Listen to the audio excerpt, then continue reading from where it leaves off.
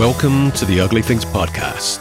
I'm Mike Stax, the editor and publisher of Ugly Things magazine, the longest-running, independently published rock and roll magazine in the world. For this episode, we dug back into the Ugly Things tape vaults for an interview I recorded back in January 2014 with Ian McLagan of the Small Faces and later the Faces. Mac, as his friends and fans called him, joined the Small Faces on November 1st, 1965, after stints with the Mule Skinners and the Bars People. He replaced Jimmy Winston. The group already had one hugely successful single under their belts, What You Gonna Do About It? Mac made his live debut just 2 days later, and he was plunged straight into a seething, chaotic world of teenage hysteria. We'd come out for a show and there'd be screams for Steve, Ronnie and Kenny, he told me. And soon enough, screams for Mac, and I thought, they're mad. I'm not a star, I'm just a geezer. Just a geezer pretty much summed up Mac's refreshingly unpretentious attitude towards himself and his achievements. He was one of the most down-to-earth, affable blokes you could ever meet. Anya and I actually met him a couple of years earlier when he played a gig in San Diego with his bub band. A new Small Faces box set on Charlie, titled Here Comes the Nice, was the premise for our interview. But of course, we ended up chatting about lots more. It was a genuine pleasure to talk to him. The interview appeared in issue number 37 of the magazine. Sadly, Mac passed away unexpectedly later that year. I'm happy I got to know him a little bit and that I'm able to share our conversation with you.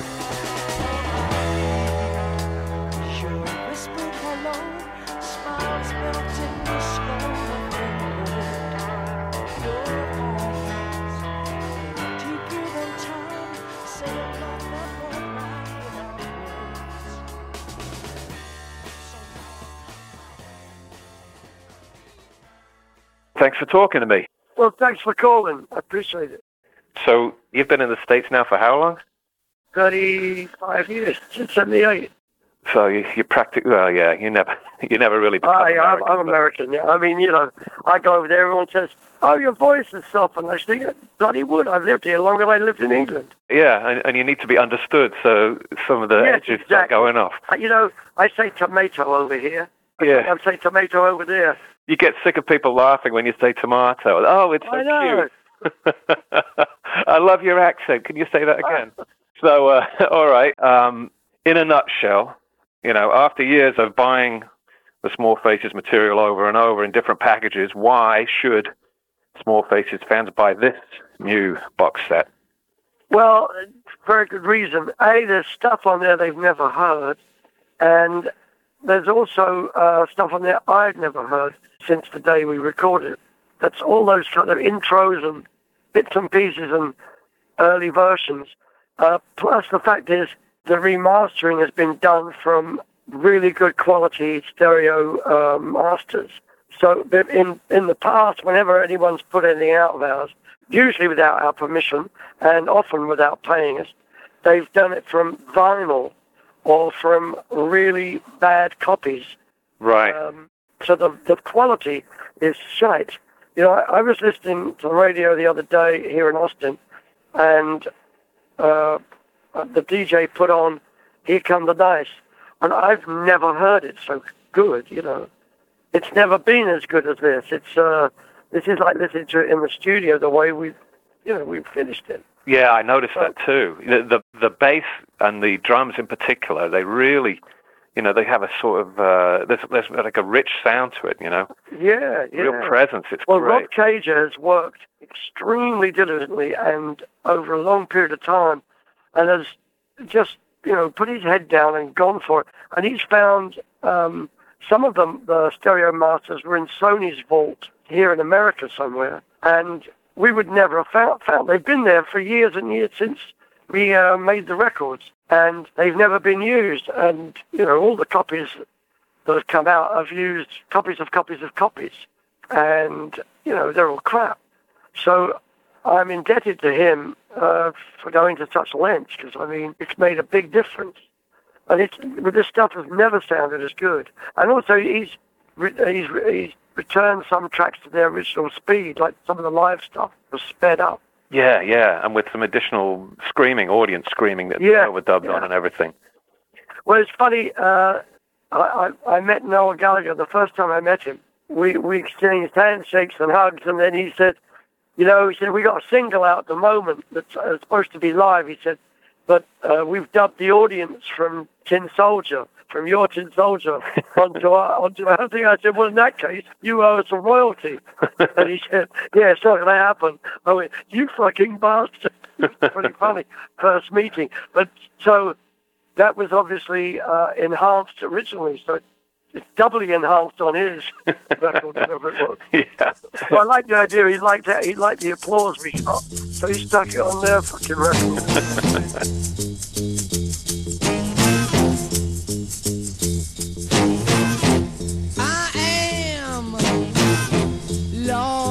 Going back to the beginning when you were with the Mule Skinners, Right. I think you were using a Hohner keyboard instead of... Hohner Sembalet. Right. Sembalet. It was horrible. It was like a harpsichord in that when you hit a note, it actually... The key, it wasn't a key, it was a time. It was, the pad was stuck to it. So when you hit a note, it pulled away from it and plucked it like a harpsichord, as against a hammer which hits like a piano. So it looked like a keyboard. Well, it looked like a piano, but it played. I mean, you couldn't play gently. You couldn't play a note soft, because every time you hit a key, it would bang. So it was horrible to play. But it was cheap, and it was all I had until I got Hammond. So when and how did you make the switch to Hammond? What was it first attracted you to that big Hammond sound? Well, we only recorded a couple of songs with Small Face, and I think I had it by then. I haven't listened to Backdoor Man. I'm not sure if you... No, maybe I was playing the Sembalet on that. We only had 2 tracks I recorded, I remember. And then with the Small Faces, I got the Hammond. I was already playing the Hammond when they took me on. So okay, but did you have it in Boz People? Were you already on the Hammond then? Yes, I believe I was. Yeah. But you remember who inspired you to sort of get the Hammond? Was it hearing? Oh yeah, it was Booker T. For fuck's sake, Booker T. Jones and none other. Right. I mean, when I heard Green Onions, I just went, fuck me, I want that sound. And then when I got the album and I heard. Because Green Onions, he doesn't use the Leslie. He's using an M3. But later on, he used, I don't know if you put a Leslie to that or it was a different Hammond, but I think it was an L or an M, because some of the tracks he's using in Leslie. And I heard that and I thought, wow, he's turning it on and turning it off quickly. So you just get a little bit of movement. And so I practiced that. I got my tones exactly like he did for Green Onions. Or tried to, just figured out my sounds from what sounds he had. Yeah. Because his sounds were so good, Wow. Well, I was lucky. I saw an ad in the back of the Melody Maker from Boozy and Hawks, an ad that said, have a Hammond organ in your own home. 2 weeks free approval. Call blah, blah, blah, blah, blah, blah. I called blah, blah, blah. And the guy said, yes, we need your address. And the next day they delivered. Wow. Brand new L100 and Leslie. I hadn't told my parents. I hadn't thought that far ahead. And it was for nothing. And my dad came home that night and I said, yeah, Dad, I've got a Hammond. He said, what's that? I said, well, it's free. And he said, oh, yeah? And he walked down the hallway, looked in the back room, and it took up the whole room, kind of, because there was a table. It was our dining room, or had been until that night. And he said, well, it's big. I said, yeah, but it's free. He said, oh, I'll have to tell your mum. I'll explain this to your mum. And 2 weeks later, I'd already learned Green Onions and a few other things. And they came and took it away, and my dad signed papers, and I got my Hammond. That's great. I mean, I was so fucking lucky. I mean, I can't think of anybody. I've never heard that story from anyone else. Nobody else did that. I mean, people may have done it, but they weren't thinking of being in a band using a Hammond because they were heavy. They hurt your fingers to pick them up. They were really not meant to be picked up. Yeah. So how was that to transport, or was that not your problem? You had the roadies to take care of it. Oh, no, this is before roadies. No, Mule Skinners didn't have roadies, all was people. It was us. Yeah, and in later years now, in these years, I always, when I pick a new band member, I always make sure he's strong and not fat. I don't want fat people in the band because you've got to be in a van. And you'll eat too much. And you'll spend too much time over dinner. These are rules. And then comes the thing, oh, can you play? That's kind of, secondary. Yeah.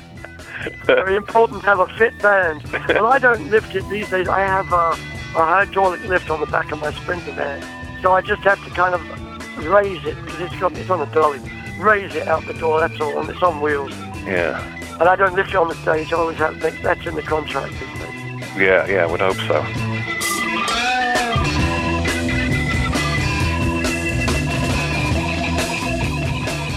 So, moving on to the Small Faces. Right. Soon after you joined the band, you all moved into the house in Westmoreland Terrace in Pimlico. Yeah. Can you sort of describe the house for us, or maybe sort of describe a typical day at Westmoreland Terrace? Well, it was a 4-story house. It had a basement where we had a piano, and it was really our breakfast room, but there was a piano, an upright piano there. The hallway had the Hammond, because it would be delivered back to the house after a series of gigs. So you have to walk around the Hammond, which was outside Ronnie Lane's bedroom, which was on the right as you go in. And the next bedroom was Mick O'Sullivan, who was our Steve's friend. He was an actor, but he did nothing but roll joints and eat our food and hang out, really. Yeah. And then there was a bathroom ahead and the stairs to go downstairs to the kitchen and the breakfast room. And you go up the stairs to the sitting room, which was on the first floor. And the sitting room was the whole house. It was actually 2 rooms been knocked through. And that's where we used to get very stoned, our record player. And then up the stairs again to Steve's massive room and my tiny room. So he got first pick, I suppose. Well, he got first pick, and I could have picked Mick O'Sullivan's room, but I didn't want to be downstairs by the front door. It would have been the smart move, but it's too late now. And I thought, this is all right. This is all I need. But it was so tiny. It was really a single bed and the space around the bed on one side. And I had piles of books and piles of records and piles of clothes. I had a little a dressing area on the landing outside. I had a wardrobe and a chest of drawers. But it was great because we could play, we could smoke dope and drink and listen to music and play music all fucking night, every fucking night. Wow. Well, that's when we were there, because we were always on the road doing the very same things. But it was heaven. Yeah, I imagine. So Steve and Ronnie were writing most of the songs, but yeah. So you must have seen that. What was the process? How did it generally happen? Who would come up with the first thing, or was it different every Either time? one, and we'd be on the road, or we'd be at the house, or be in a car, and back at the hotel would always be the thing, because there's nothing to do back then in hotels. You're up in Whitley Bay or something. We used to stay at the Rex every now and again. Anyway, they'd have the guitars, we'd have guitars. And, I do remember All or Nothing. He had that pretty much done. Steve. Yeah. Yeah. And we would go in the studio on the way to gigs. We weren't long in the studio. Don Arden didn't allow us much time in the studio. This was IBC on Portland Place, opposite the BBC. It was down in the basement. And we'd go there in our stage clothes, because we were on the way to a gig, and we'd play for a couple of hours, get a track. Steve would do vocal, we'd do backing vocals on track 3, and he solos, me or Steve would be on track 4, and then Don would say, right, if he was there, but we knew what we had to do was to make a B-side, and we didn't always have songs. So that's why we had 3 instrumentals as B-side. Yeah, right. But those are great, like Grow Your Own. I know, but I get people still to this day saying, oh, can you play Grow Your Own? And I go, we played it once. It was a jam, get it? Yeah. Own Up Time. It was a jam. We only played it once. Some of them we did rehearse a little bit more, but, it was like, okay, Mac, you start.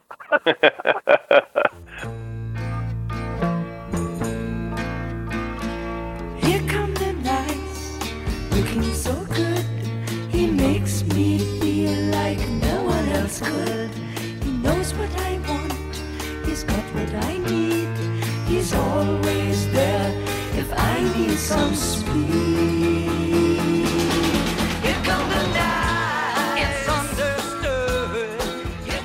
So, I mean, on the A side, how worked out with the arrangements before you went in the studio? Did you have them down pretty much, or was there a lot of fiddling around? No, it was just a question of playing the song, really.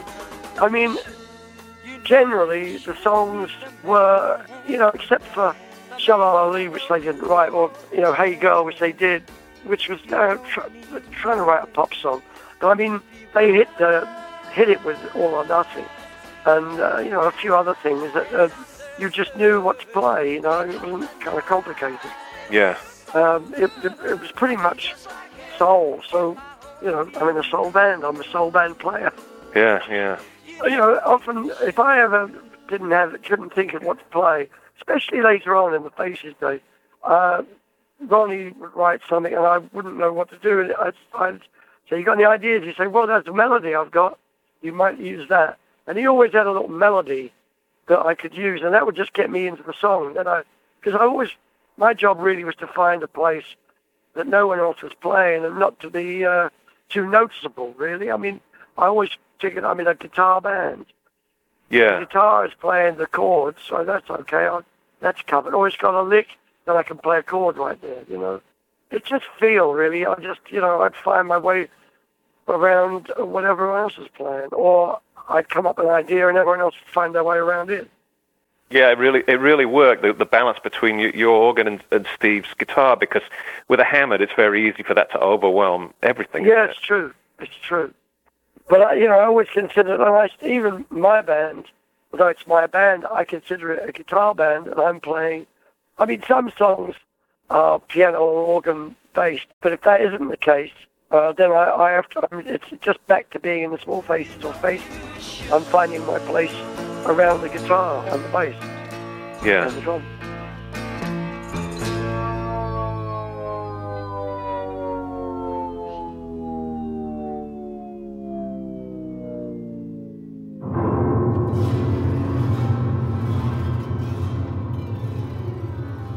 Well, the box set sort of picks up the story in sort of late '66, and then by then you were sort of making the transformation from a soul group into something a bit more psychedelic.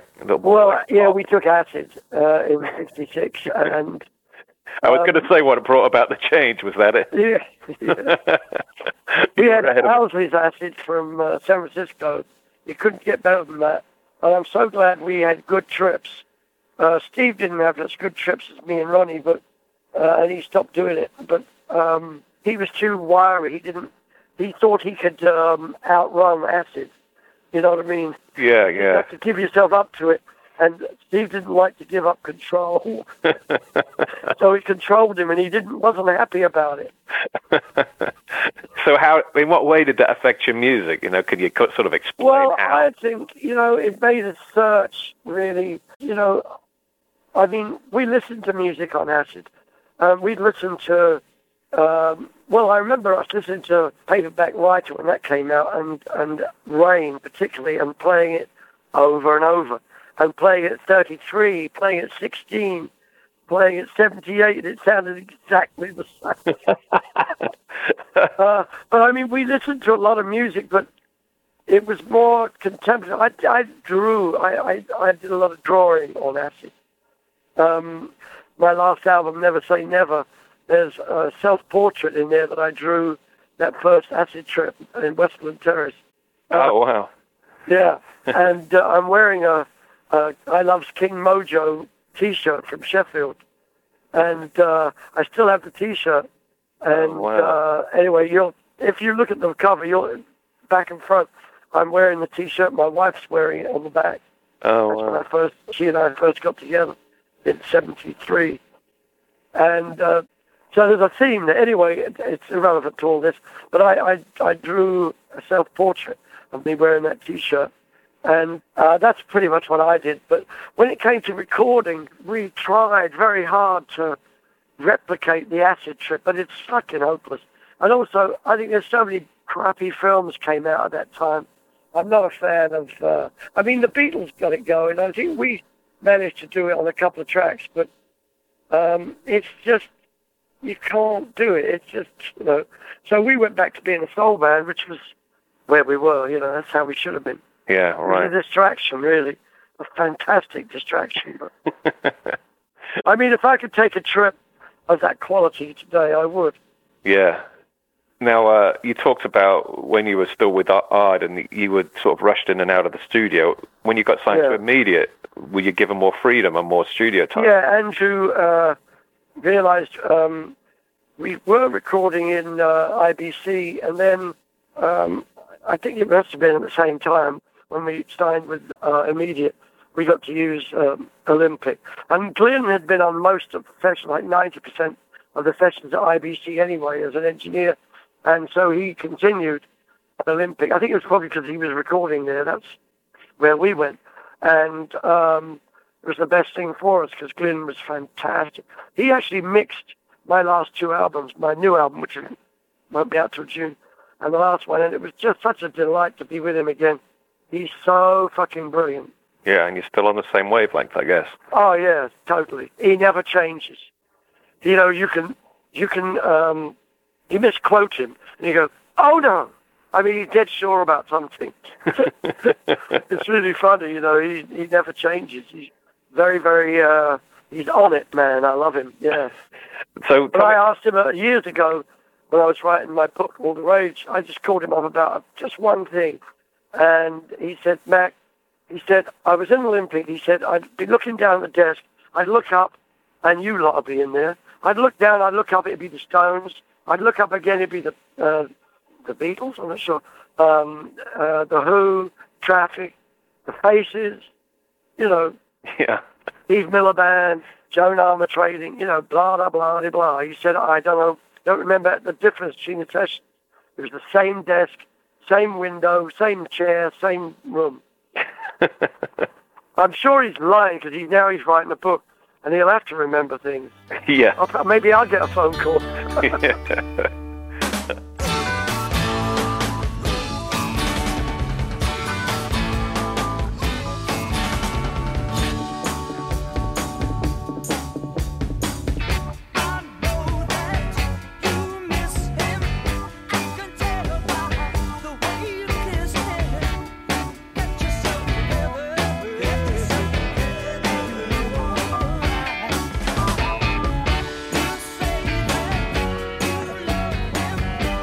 So tell me about Olympic. What did you like about Olympic other than Glyn, of course? Well, the thing is, it was a big room. IBC was quite a small studio, and I know there was. I think there was a grand piano, but there certainly was an upright. Olympic, we had a beautiful Steinway grand piano, an upright.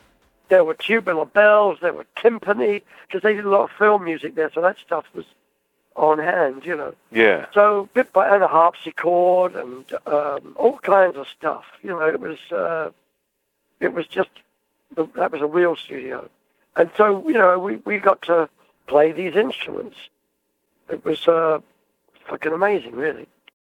So how long were your sessions? Would you go in the evening, the afternoon? What was it generally? Well, Glyn, I spoke to Glyn about this, and I thought we would go in like about noon, but that apparently was not true.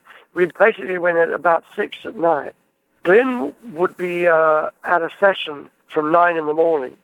So he was doing 9 to 5, grab something to eat, and then we would start. Whether he was at Olympic or somewhere else, I don't know.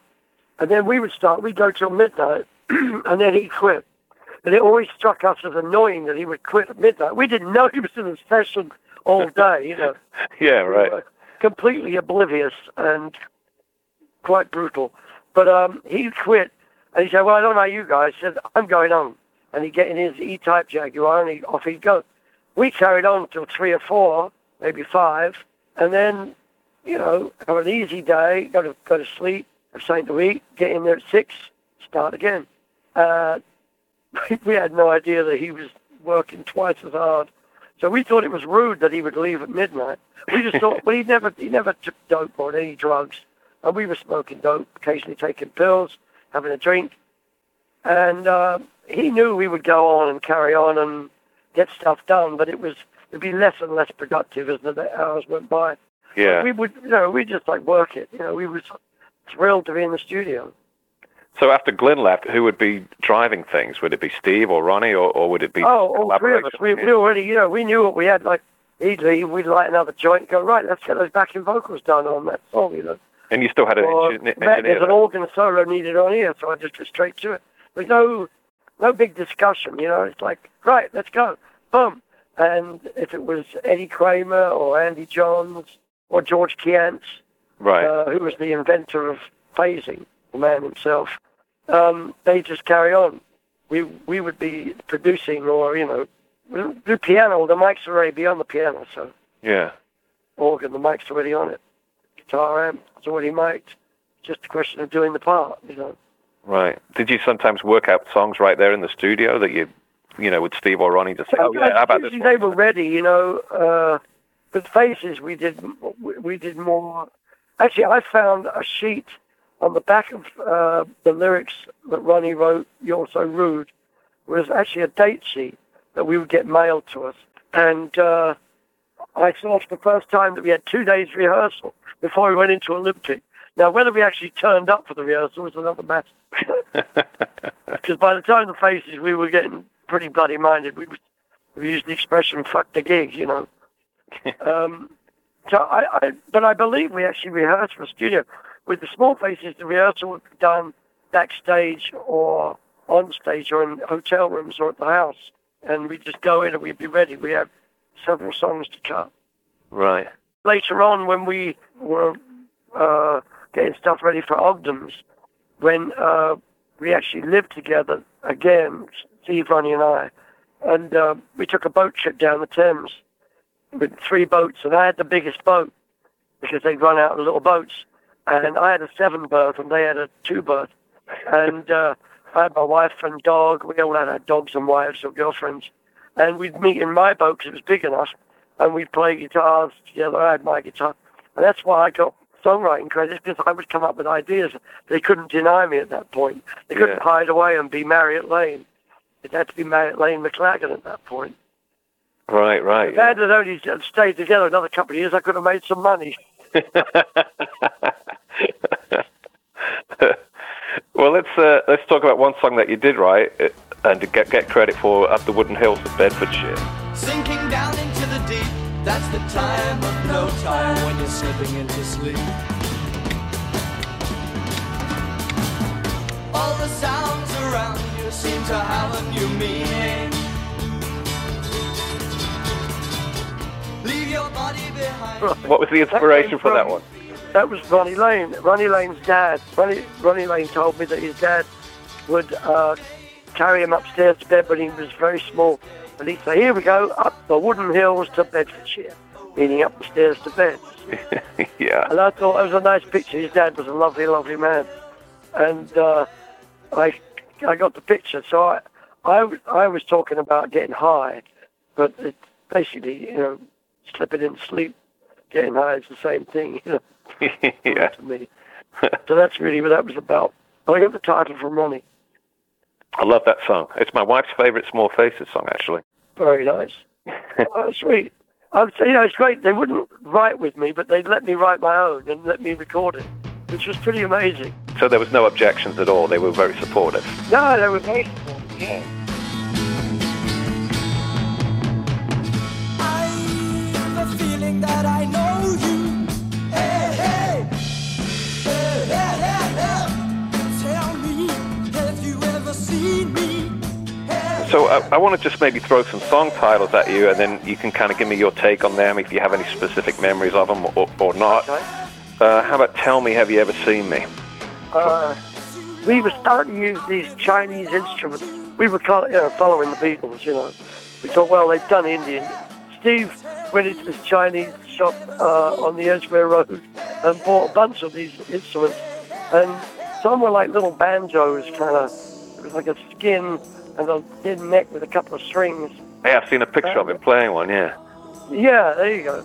And one was it was basically a harmonica, but it had a mouthpiece like a saxophone, and it had a body. It was a small thing, and it had these horns sticking out of it. And by holding different notes, it was like a flute leading into a reeds, a little box with reeds in it. So it'd be like having not a flute, but I mean, like a recorder. Yeah. If you had half a recorder attached to a harmonica, so you're blowing. Yeah. And as you pull the notes down, it changes the note as you push your fingers down, which was interesting because you could play chords like saxes, Yeah. So I used that on either Tell Me, Have You Ever Seen Me, or That Man. I think it might be That Man. Yeah. They were recorded around the same time at IBC. That's my memory, anyway. That's interesting. Yeah, I think it might be That Man. And I think we were recording on 8-track at that time. So unless IBC got an 8-track before we quit there, because maybe it was just 4-track. Because any overdubs, if you have the band was track 1, vocals was track 2, any backing vocals with 3, and then the solos would be on 4, solo, whatever. I think that maybe it was just still on 4-track. Yeah.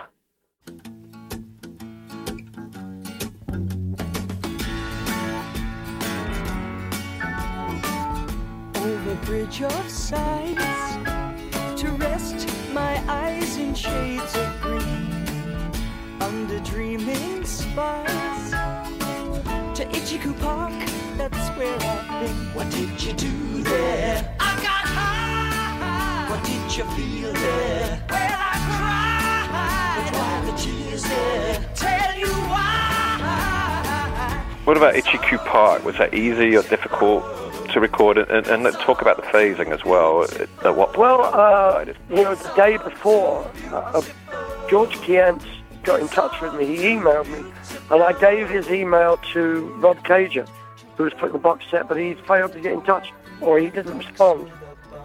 He did get in touch with it. I don't think he responded, or email's not current.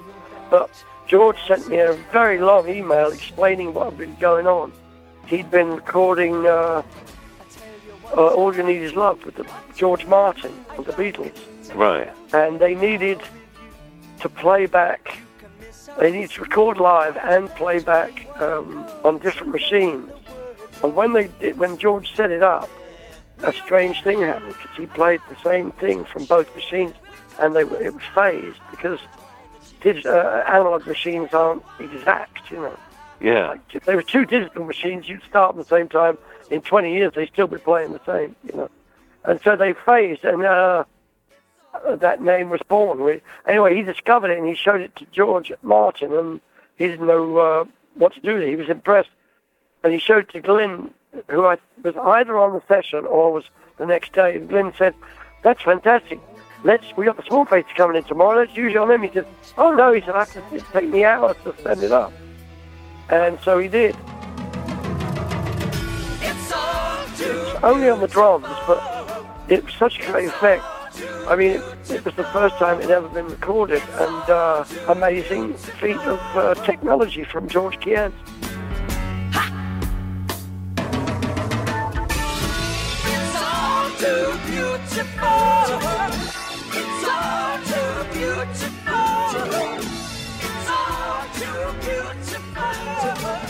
It's all too beautiful. But we couldn't replicate it on stage.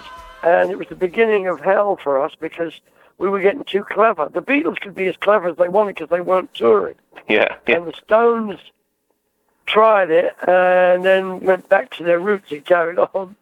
We tried to, Ichiku Park was fucked live. You couldn't play an acoustic guitar on stage back then. There was no way to amplify it without getting feedback. And we couldn't get the drum sound. And we weren't much of a live band at that time because of it. We were a great live band until all that shit happened. Yeah, and then it would be difficult. Yeah, but were you excited about it when he played back the phasing? I loved the record. Years went by, and I really hated it because I hated singing. It's all too beautiful. And many years later, I was making an album of Ronnie Lane's songs, and it was mainly his song, that one, except for the bridges, the Ducks for the Bun, and all that bollocks. But so I wasn't going to record it because I'd never liked it, because it would always been a pain to sing and to play live. But I listened to it and listened to the words for the very first time. And I found that Ronnie was singing not about getting high. He was singing about education in England and privilege. He said, under the Bridge of Sighs, which is Oxford or Cambridge, I never know which is which, to rest my eyes in shades of green. Under Dreaming Spires, which is Cambridge or Oxford, which is the other one. Yeah. To rest my eyes. To Interview Park, that's where I've been. And he's saying, I didn't have money or privilege, I didn't have education, but I saw the beauty of a nettle patch in the East End of London. It's all too beautiful. And that's how he was thinking of it, like acid. It's all too beautiful. So I recorded it at that tempo. It's all too beautiful. Like with heart, And that's how he had the song. I think he would have liked my version. Yeah, it's definitely got some different levels to it rather than just being a silly pop song. It took me till 90, whatever. 67. Or no, 2000 and something. Before I listened to the lyrics and realized it's quite a different song. Yeah.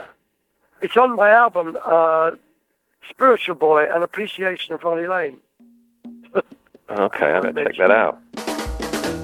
Here's another one I'd like your memories of. Eddie's Dreaming.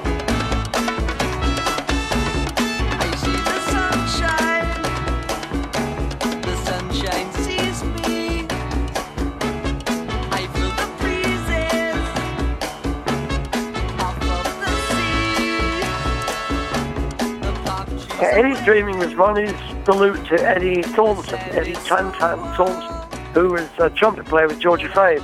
And he played on a couple of tracks of ours with the rest of the horn section, and Speedy Acquired, who was a conga player. We used to score dope from Speedy. And anyway, Eddie used to get a little high, and he would he'd stutter. And I've got to tell you, he could never get the words out. We'd laugh, Anyway, Ronnie wrote that song, Eddie's Dreaming, about him. And it was a loving, just a little laugh with him. And we got him and the guys to play horns on the track. And when it originally came out, we'd faded the track down to just the horns. And then the horns stopped. And we left it going because Eddie said, oh, I got to tell you, no. And he couldn't say it. It was just him being high, So it was perfect. Well, invariably, as it's been re-released over the years, it fades out. And an engineer in a studio, unknown to us, in another country sometimes, but someone who doesn't know us and doesn't give a damn, it fades out. That's where they stop the track. And nobody hears Eddie's Dreaming. Yeah. So when Rob Cager sent me all the tracks, I listened to every single track diligently, and Eddie's Dreaming stops right there. And I called her and I said, for fuck's sake, the whole point of the song was the end, which keeps getting taken out. It's not right. You've got to put it in. So there are two versions, I believe, of Eddie's Dreaming. One of them is the finished, the complete one. Yeah, it's wonderful to hear that. It's one of the first. One of the few songs that has that London West Indian feel, that... Yeah, it was totally Caribbean. That's exactly right. That's what we tried to do. And we had, Speedy on there, on congas, and Eddie, and Derek Wadsworth on trombone, and Lynn on sax, I think, Lynn Dobson. Yeah, I'm really, really pleased. It was... and I had a lot of parts on there. I almost thought I should have got a songwriting credit. You did, actually. You did get a songwriting credit on that one. Oh, did I? Yeah. It says Marriott Lane McLagan. You got it. Oh, okay. That makes sense.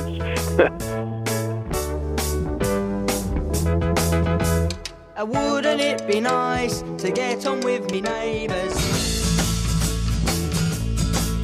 But they make it very clear they've got no room for ravers. What are your memories of Lazy Sunday? Well, it's funny. I've talked about this a bunch of times. I'm not sure now if I'm telling someone, Kenny's story or Ronnie's story or my story. But as I remember it, he came in with the song, and we laughed because it was him. He had his house in Chiswick, which he got thrown out of. He got thrown out of every place. And he had dogs who shat everywhere. It was horrible. And he had this big painting, a mural over one wall of Thor from Marvel Comics. And it was a terrible shit. Oh, he had cats and everything. Oh, it was horrible. And he came in with the song, and it was just like he was telling you the story of what it was like living in that house. And it was pretty funny. But he was writing about his life, but he was also writing about Westland Terrace. Because, hello, how's your Bert Slumbago? That was Marge, or Madge, whatever her name was, who used to do our polishing in the house. But mainly, she was on pills. She would like waffle. And you'd walk downstairs from your bedroom, go to breakfast, and you'd try and run past her. But she'd get you in conversation. It was hell. But anyway, when Steve came in with it, it was a little slower, and it was very funny. We laughed. But he went out the room maybe to have a piss or something, and we started taking the piss out of it. Because it was funny, but we didn't really want to do it, you know. And he came in and laughed. He said, "Oh, that's great." And we cut it like that, which would have been great if it was just on the album. When Andrew heard it, he put it out as a single. And, you know, maybe that was the beginning of the end for Steve. But it certainly put us in a different category, you know. We were trying to be the R&B soul band, not the teeny bop pop band, and then that put us right back in it. Yeah, right, I bet.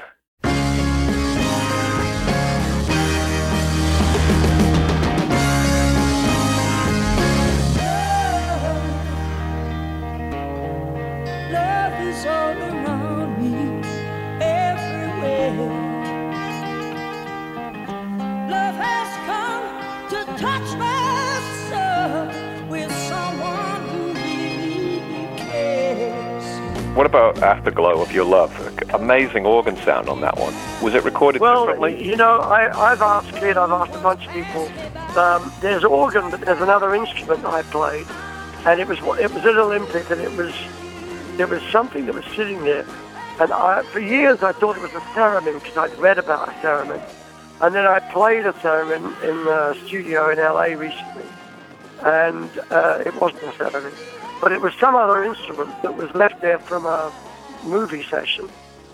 And but the organ is pretty, like, the sound of it's really great. Thank you, Lynn. And it's one of my favorite Small Faces tracks.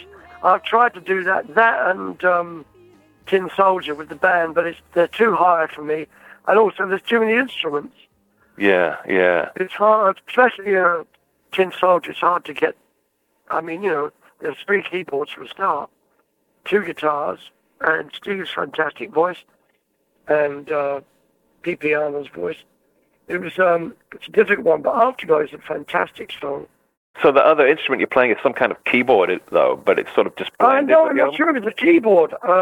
That's why I thought it was a theremin, because I saw someone using it, and you use your hands. It was something. Yeah. With I don't know whether I was using a pad or something. I have no idea what it was. I was wondering if it was double-tracked or something, because it just sounds so meaty and thick, you know. So it's just something else is mixed in there. Yeah, some other instrument. It may have been a keyboard. I just don't remember. Yeah. Well, since you mentioned Tin Soldier, you know, tell me, you had 3 keyboards on that when you break it down. Yeah, actually, on the box set, you can hear the original intro done about 5 or 6 times. Yeah. Which we've then dumped. You had this whole thing on Steve, after me doing and Steve come in with a he tried it a bunch of times. It was just too busy.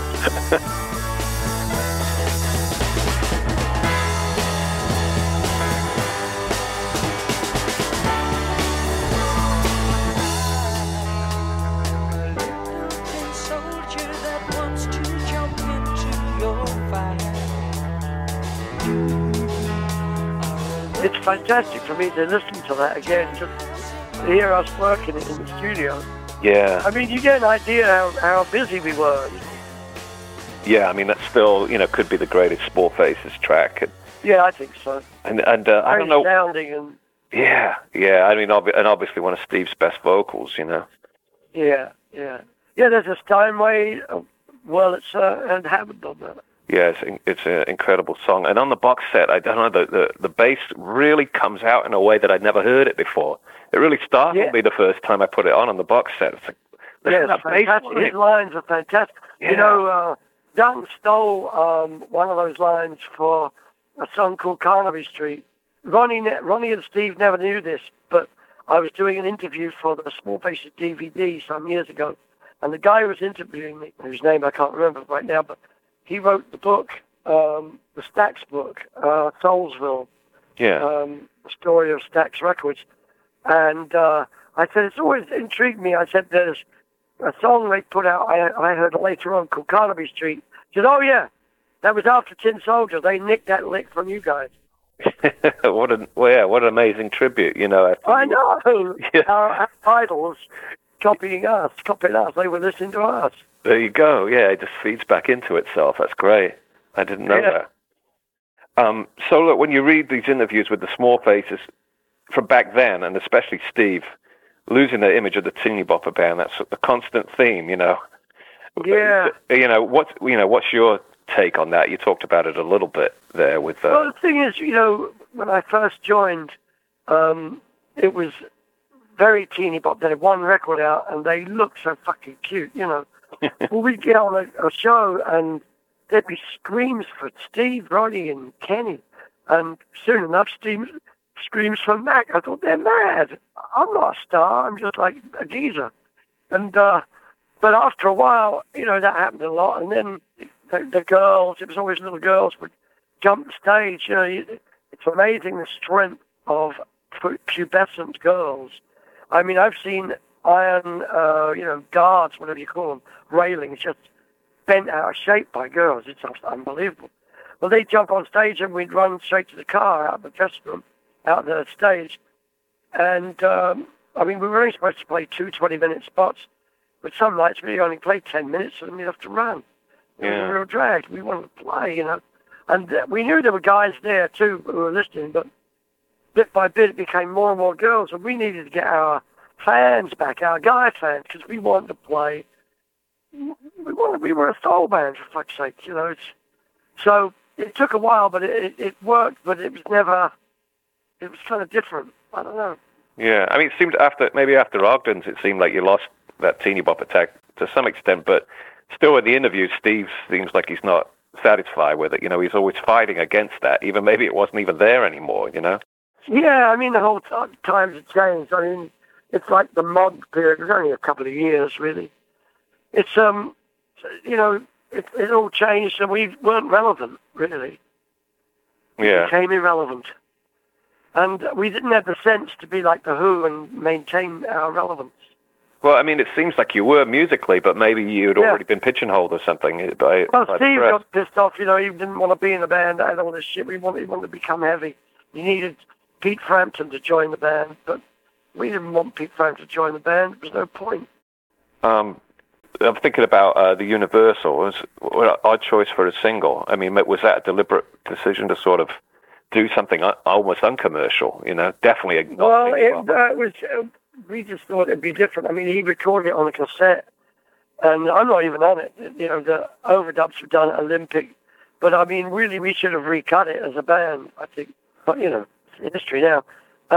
When that flopped, apparently, I read somewhere else that when it flopped, he said, "Well, that's me out because I'm responsible, totally responsible. I've done great, Lazy Sunday, and now this." I don't know. I think he just wanted to leave anyway. Yeah, looking for an excuse maybe. But, you know, during that last year, you're still making some great music, which is on the box. And another one I wanted to talk to you about was Wham Bam Thank You Man, because that thing is just so powerful, you know? Yeah, there's several versions of that. Yeah. I actually quit the band because we were recording it, and Steve was pretty much telling me what to play, and I'd had enough. And I just said, oh, well, fuck that, I quit. And our tour manager came to my house. He said, look, you got to come back. Well, I went back in the studio the next day or 2 days later, and Steve apologized. He said, I'm sorry, I didn't realize I was getting on you. He could be really, you know, dominating, and with anyone, you know, with everyone. But he said, here, let me play the track. And he'd called Nicky Hopkins immediately, and he had a track with Nicky Hopkins playing piano. I thought, oh, that's nice. That's way to say, fuck you, you quit the band. You already replaced, you know. Were you pissed off by it when he yeah. You know, Nicky Hopkins was a genius. You know. Yeah. He hadn't even given you a day to calm down or anything. He No, he got on the blower straight away.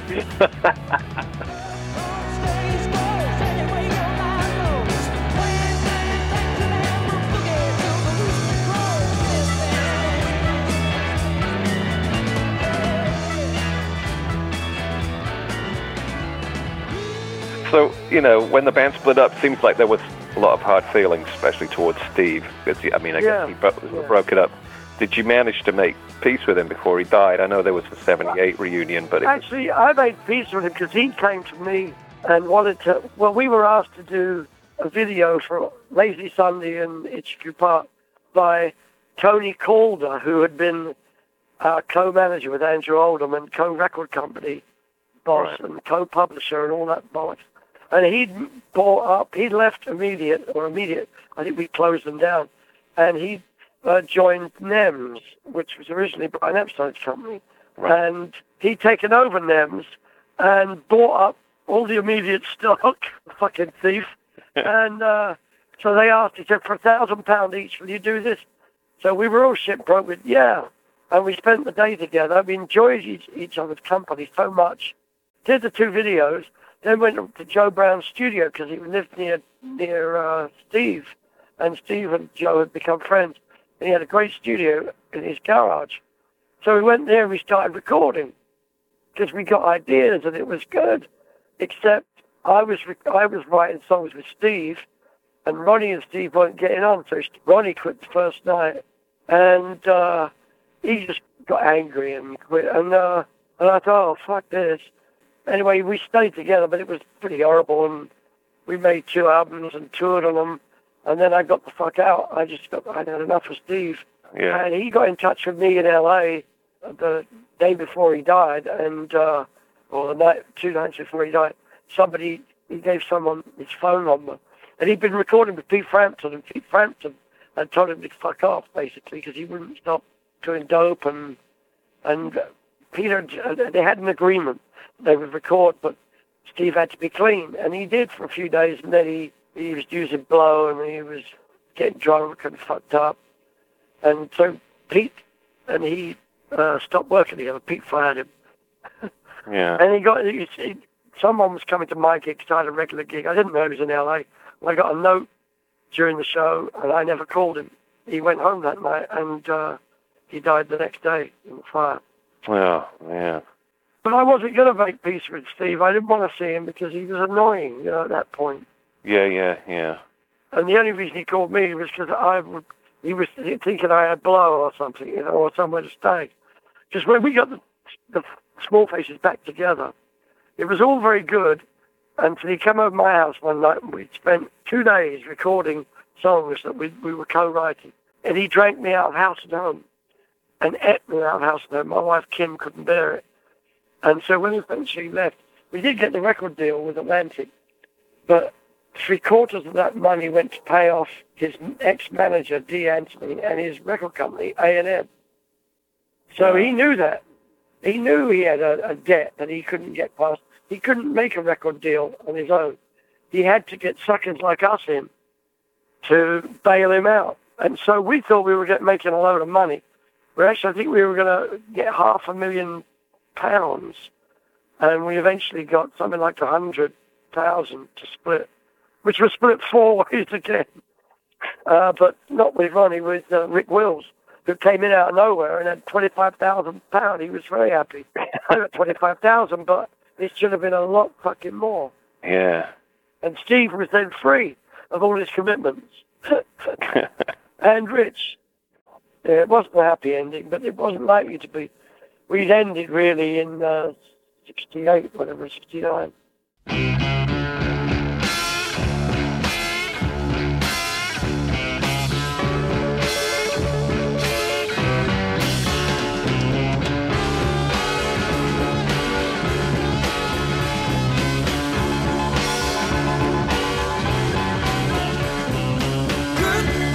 Sunshine on my way. So on Facebook, I asked a few of my friends to come up with some questions for you. I said, I'm going to interview him back tomorrow. Some of them are stupid, but they come up with a few quite good ones, so I'll throw them at you. All right. One of my friends came up with, how big an influence was the Jewish community on the nascent East End mod scene? Did you use Jewish tailors? Jewish tailors. Where would we be without Dougie Millen? Well, and anyway, any clothes you bought, if you bought a pair of pants and they needed to be taken up, they were sent to the East End overnight. Boom. And a little Jewish guy would be fixing your pants or your jacket or your shirt. And Dougie Millens was Jewish, and he designed the suits. He cut the pieces, but they were all put together in the East End by other Jews. Oh, yeah. Very good question. And the East End's completely changed that. It's all fucking rich young people, I believe. Oh, yeah, it's completely different now. And Indians. Yeah. It's all the signs aren't even in English anymore. Right. Here's one. Any memories of the all too short-lived Quiet Melon? Well, it wasn't short-lived. It didn't exist. We got a gig. Somebody bailed out of a gig at Oxford University or Cambridge, Oxford, I think, and they were always well paid and we were well fed, and so we didn't have a band. We were just forming faces. And Art Wood, Ronnie's brother, had asked if we would cut a few tracks with him at Pie, I think it was, or Phillips Pie, and he didn't have any songs either, so we wrote some stuff. So we were rehearsing as faces, so we had a couple of songs. We had, basically the Muddy Waters Live at Newport album rehearsed, and a couple of songs. But Kim Gardner was playing bass with Art at some point, so he was there, Art was there, Rod was there, and we jammed, really. And then they said, oh, some other band has called in sick, can you play their show too? So we got twice the money. And that was Quite Melon. That was it. That was all we ever did. So it was just kind of a weekend experience, really. And we were drinking champagne and draft beer and strawberries and ice cream and roast beef. It was fantastic. The catering was unbelievable. How the other half lived. We were drunk as skunks by the time we went on stage, I tell you. Here's a good one, though. You did cover it in your book. Ask him about touring with Howlin' Wolf before the Small Faces. Well, it wasn't the Small Faces, which was the Muleskin. Yeah, before the Small Faces. Oh, right.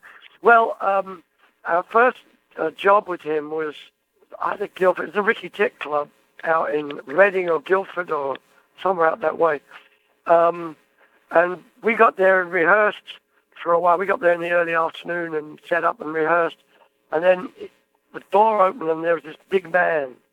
And we all went running out to shake his hand, and he put his arms around all of us, and he looked down at us because he was quite a big man. Yeah. He said, "My boys." And he just made us feel like we were great. And we probably weren't, but we were very keen, and we tried real hard.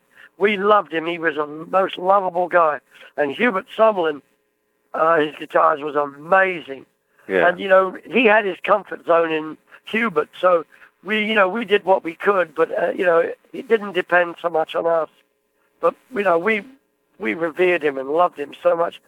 And we did that show, and then we got another show at Chelmsford Corn Exchange, which I played later on with Small Face. And then after that same night, which is where the photograph of me and him was taken outside there on our way to the Club de Rique in Tottenham, which was an all-nighter. He went on till about 2 or 3 in the morning. Everyone popping pills and everything. Yeah. And he was fucking great. He would dominate an audience. He would lean out there and horrify an audience. He would scare them. But he was the warmest, most lovely bloke. We went to see him off the airport. And it was only us, 3 of the guys out of the Muleskinners. Only us. Nobody there to see him off. Yeah. He gave me $100 bill. He said, "Can you go and get me a bottle of bourbon?" Jack Daniels or something. Well, there was nowhere there that sold booze then. Couldn't buy a bottle or get a drink. So I give it back. And he signed my albums. They're all long gone, sadly. And off we went to America. Hubert told me about 5 years ago, he came here to Austin. God rest his soul. And he said, the wolf loved you, because I was showing him the picture of me and the wolf from my book. He said, the wolf loved you. He wanted to take you back to Chicago. If I'd have known that, I'd have gone. Well, yeah, no kidding. So were the audiences for Wolf like mods and stuff like that? I mean, I guess. Yeah. And how did they react? Did they love it? Oh, fuck yeah. Yeah. Fucking hell, yeah.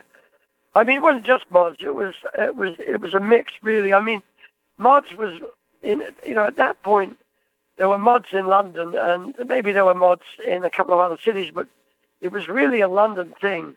And you go out of town, and people were trying to be mods, but they didn't have the clothes, Yeah. It was fun. Even on Ready, Steady, Go, you look at some of those old episodes, there's a few mods they get in front of the cameras, but you look at everybody else, they're looking normal, just school kids kind of. Yeah, right, of course, yeah. And whenever they do a movie of that time, everyone's totally mod. Well, it wasn't like that, Yeah, no, it was the same with the punk days. Yes, exactly, yeah. There was a few questions that were to do with bands you liked and bands you didn't like back then, and one interesting comment from a friend of mine, he said, I have a book somewhere that he wrote over a picture of Dave D, Dozy, Beaky, Mick, and Titch. These guys are arseholes. Well, so I want to ask you about that. That was horrible of me. I didn't mean it. I mean, literally. I just meant I didn't rate them as a band. They were nice enough, I mean, we'd bump into on TV shows and go, oh, fuck you, And, I mean, the clothes were so bad. Yeah. The music was so bad. What was there to... I like Bend It and all that stuff. To me, it's like Kiss or the Monkees. They weren't a real band. What bands did you like? I mean, obviously, you probably like the Stones and the Who. Oh, Beatles. Yeah. Georgie Fame and Gino Washington, Ram Jam Band. I mean, there were some great bands out there, live bands, Graham Bond I used to like. Yeah. I mean, you must have seen Georgie and Graham Bond playing Hammonds before you got yours, or did they? That's right. Actually, thanks to Georgie, I saw he had an L102 or L101, whatever. That's all I could afford, and I thought, well, he makes it sound right. I thought maybe Booker T was using a B3, but he wasn't. He was only on an M3, but you couldn't buy them in England at that time. They had them in Germany, strangely. I found out later. But it was probably because they were taken over there by American servicemen or something, or people in the military, because you couldn't buy them in England at M101, 102, 103, which I eventually bought. But it wasn't the same. They had the keys were the M3, that like the green onions that Booker played green onions on. The keys are like the B3. They're solid, like piano keys. But the L were like computer keys, Yeah. I mean, like synthesizer keys, I mean. But I forgot what your question was. Yeah, we just talked which bands that you liked, or maybe you didn't like, All right. But while you talk about keyboards, that made me think of another one. You used Mellotron on a couple of occasions. What was your thoughts about Mellotron? I didn't like them. They were fiddly fucking things. They would never work when you wanted them. But they were fun, It was an interest. I used the sound on a couple of things. I mean, you can buy them now. I wouldn't be not interested. Yeah. They were temperamental, right? Because it was all tapes, right? Yeah, and the tapes would break. And so some keys wouldn't work in some configurations. You could play like a whole band with some settings.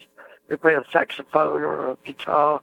It was all lots of fun. I mean, John Lennon got the best out of it with the flutes. Yeah, right. Strawberry Fields and all that. Yeah. Another Facebook question about the phasing on Ichiku Park. Is it true that Eddie Kramer was annoyed that the effect was given to Glyn Johns to use on the small faces instead of Eddie Kramer to use on Hendrix? Do you know anything about that? No, but Eddie Kramer didn't invent it. It was George Kient. But it was given to you guys before him or something. Maybe he thought he could have... Well, he was only he wasn't an engineer. He was a second, like George was. And George had invented it, and we were the next session. And Glyn Johns was our engineer. Yeah. Eddie wasn't an engineer back then. It's funny, I hadn't seen Eddie in years, and he came to my show near San Francisco in July. It was great to see him again. Yeah.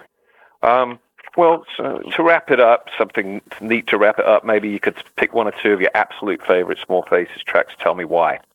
Well, you've already touched on them, really. Tin Soldier and Afterglow were my two favorites, I think. I mean, there's other stuff that I really like. I do like Eddie's Dreaming. It's a nice memory. Yeah, that's an overlooked track, I think. I love that song. Always puts me in a happy mood, that one. Well, that's right. Me too. And the lovely thing is, we had such fun making it. And I remember, those days when the horn players came in and Speedy put his singing. And because Eddie would always try and get us to eat spinach. Eddie was a health food nut. He used to smoke marijuana because it was healthy. He considered healthy. And he would eat a lot of spinach. He said, yep, yeah, you got to... Yeah, he's talking like that, you got to eat your spinach. And we go, fuck it, spinach, leave it out. We had like fish and chips and really had bad diets back then. I eat spinach almost on a daily basis now. It's quite funny. I think of Eddie. And I bumped into him in Japan about 7 or 8, 10 years ago. I was doing the Mount Fuji Festival, and he was playing with somebody. I was playing with Billy Bragg. But it was so funny to see him. I got Eddie's Dreaming. He said, yeah, that's right, Mom. So he probably loved the song, right? Oh, yeah. Yeah. I would think so. Well, I think I got everything I need. Well, thanks for asking some interesting questions. That was my goal. Before you, with somebody else, and he wasn't talking about Small Face Box Set, but he asked as interesting a question as I've ever heard. I've just had 2 great hours.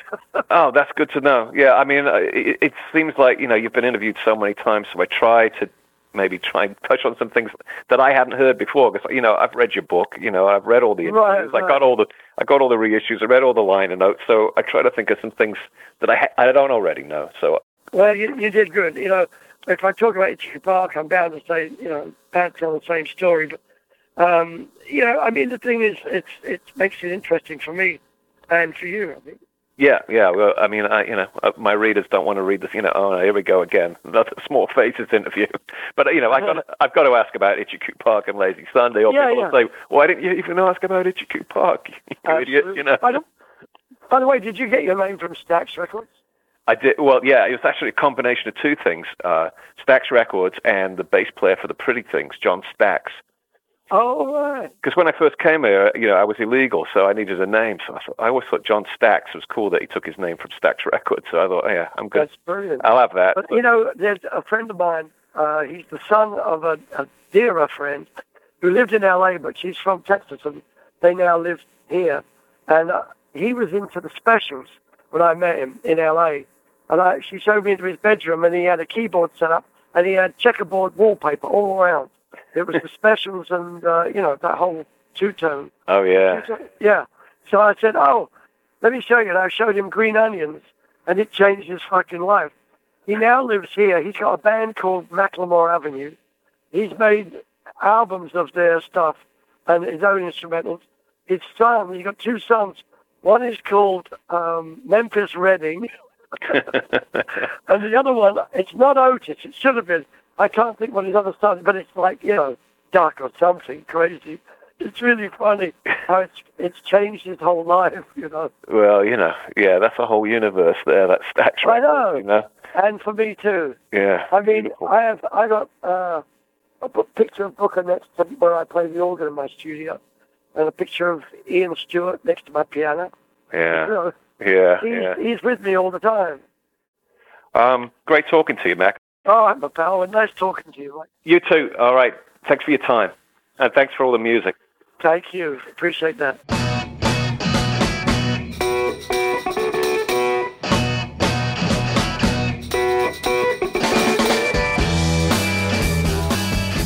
The Ugly Things podcast was produced by James Archer and hosted by Mike Stax. That's me.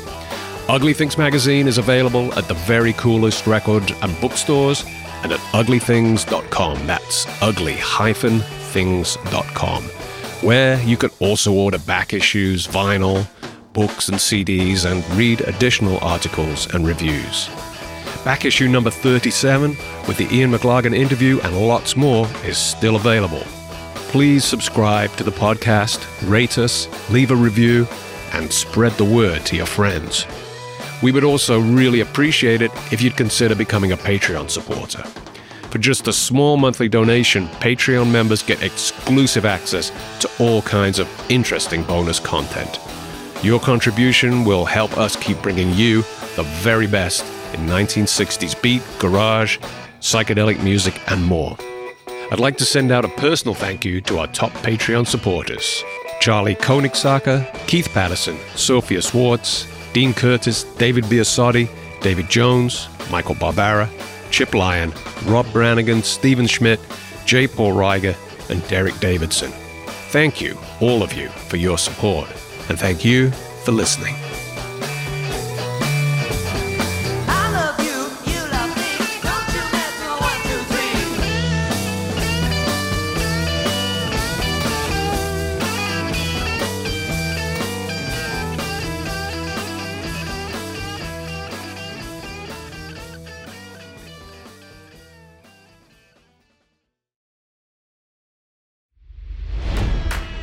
It's NFL draft season, and that means it's time to start thinking about fantasy football.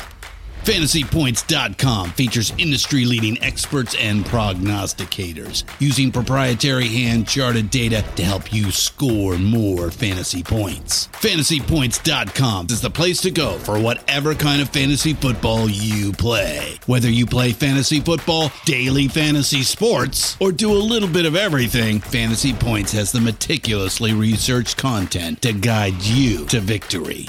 And why wait for the fall? Fantasy Points also covers the new spring football league, the UFL. Join the guru, John Hansen, Scott Barrett, Joe Dolan, and other massive names in the fantasy football universe with an exclusive offer. Use code Pantheon for 15% off any Fantasy Points package, including the all-in package, with access to every article, tool, and data nugget that Fantasy Points has to offer. That's FantasyPoints.com and code Pantheon for 15% off at Fantasy Points. FantasyPoints.com, code Pantheon. Score more fantasy points.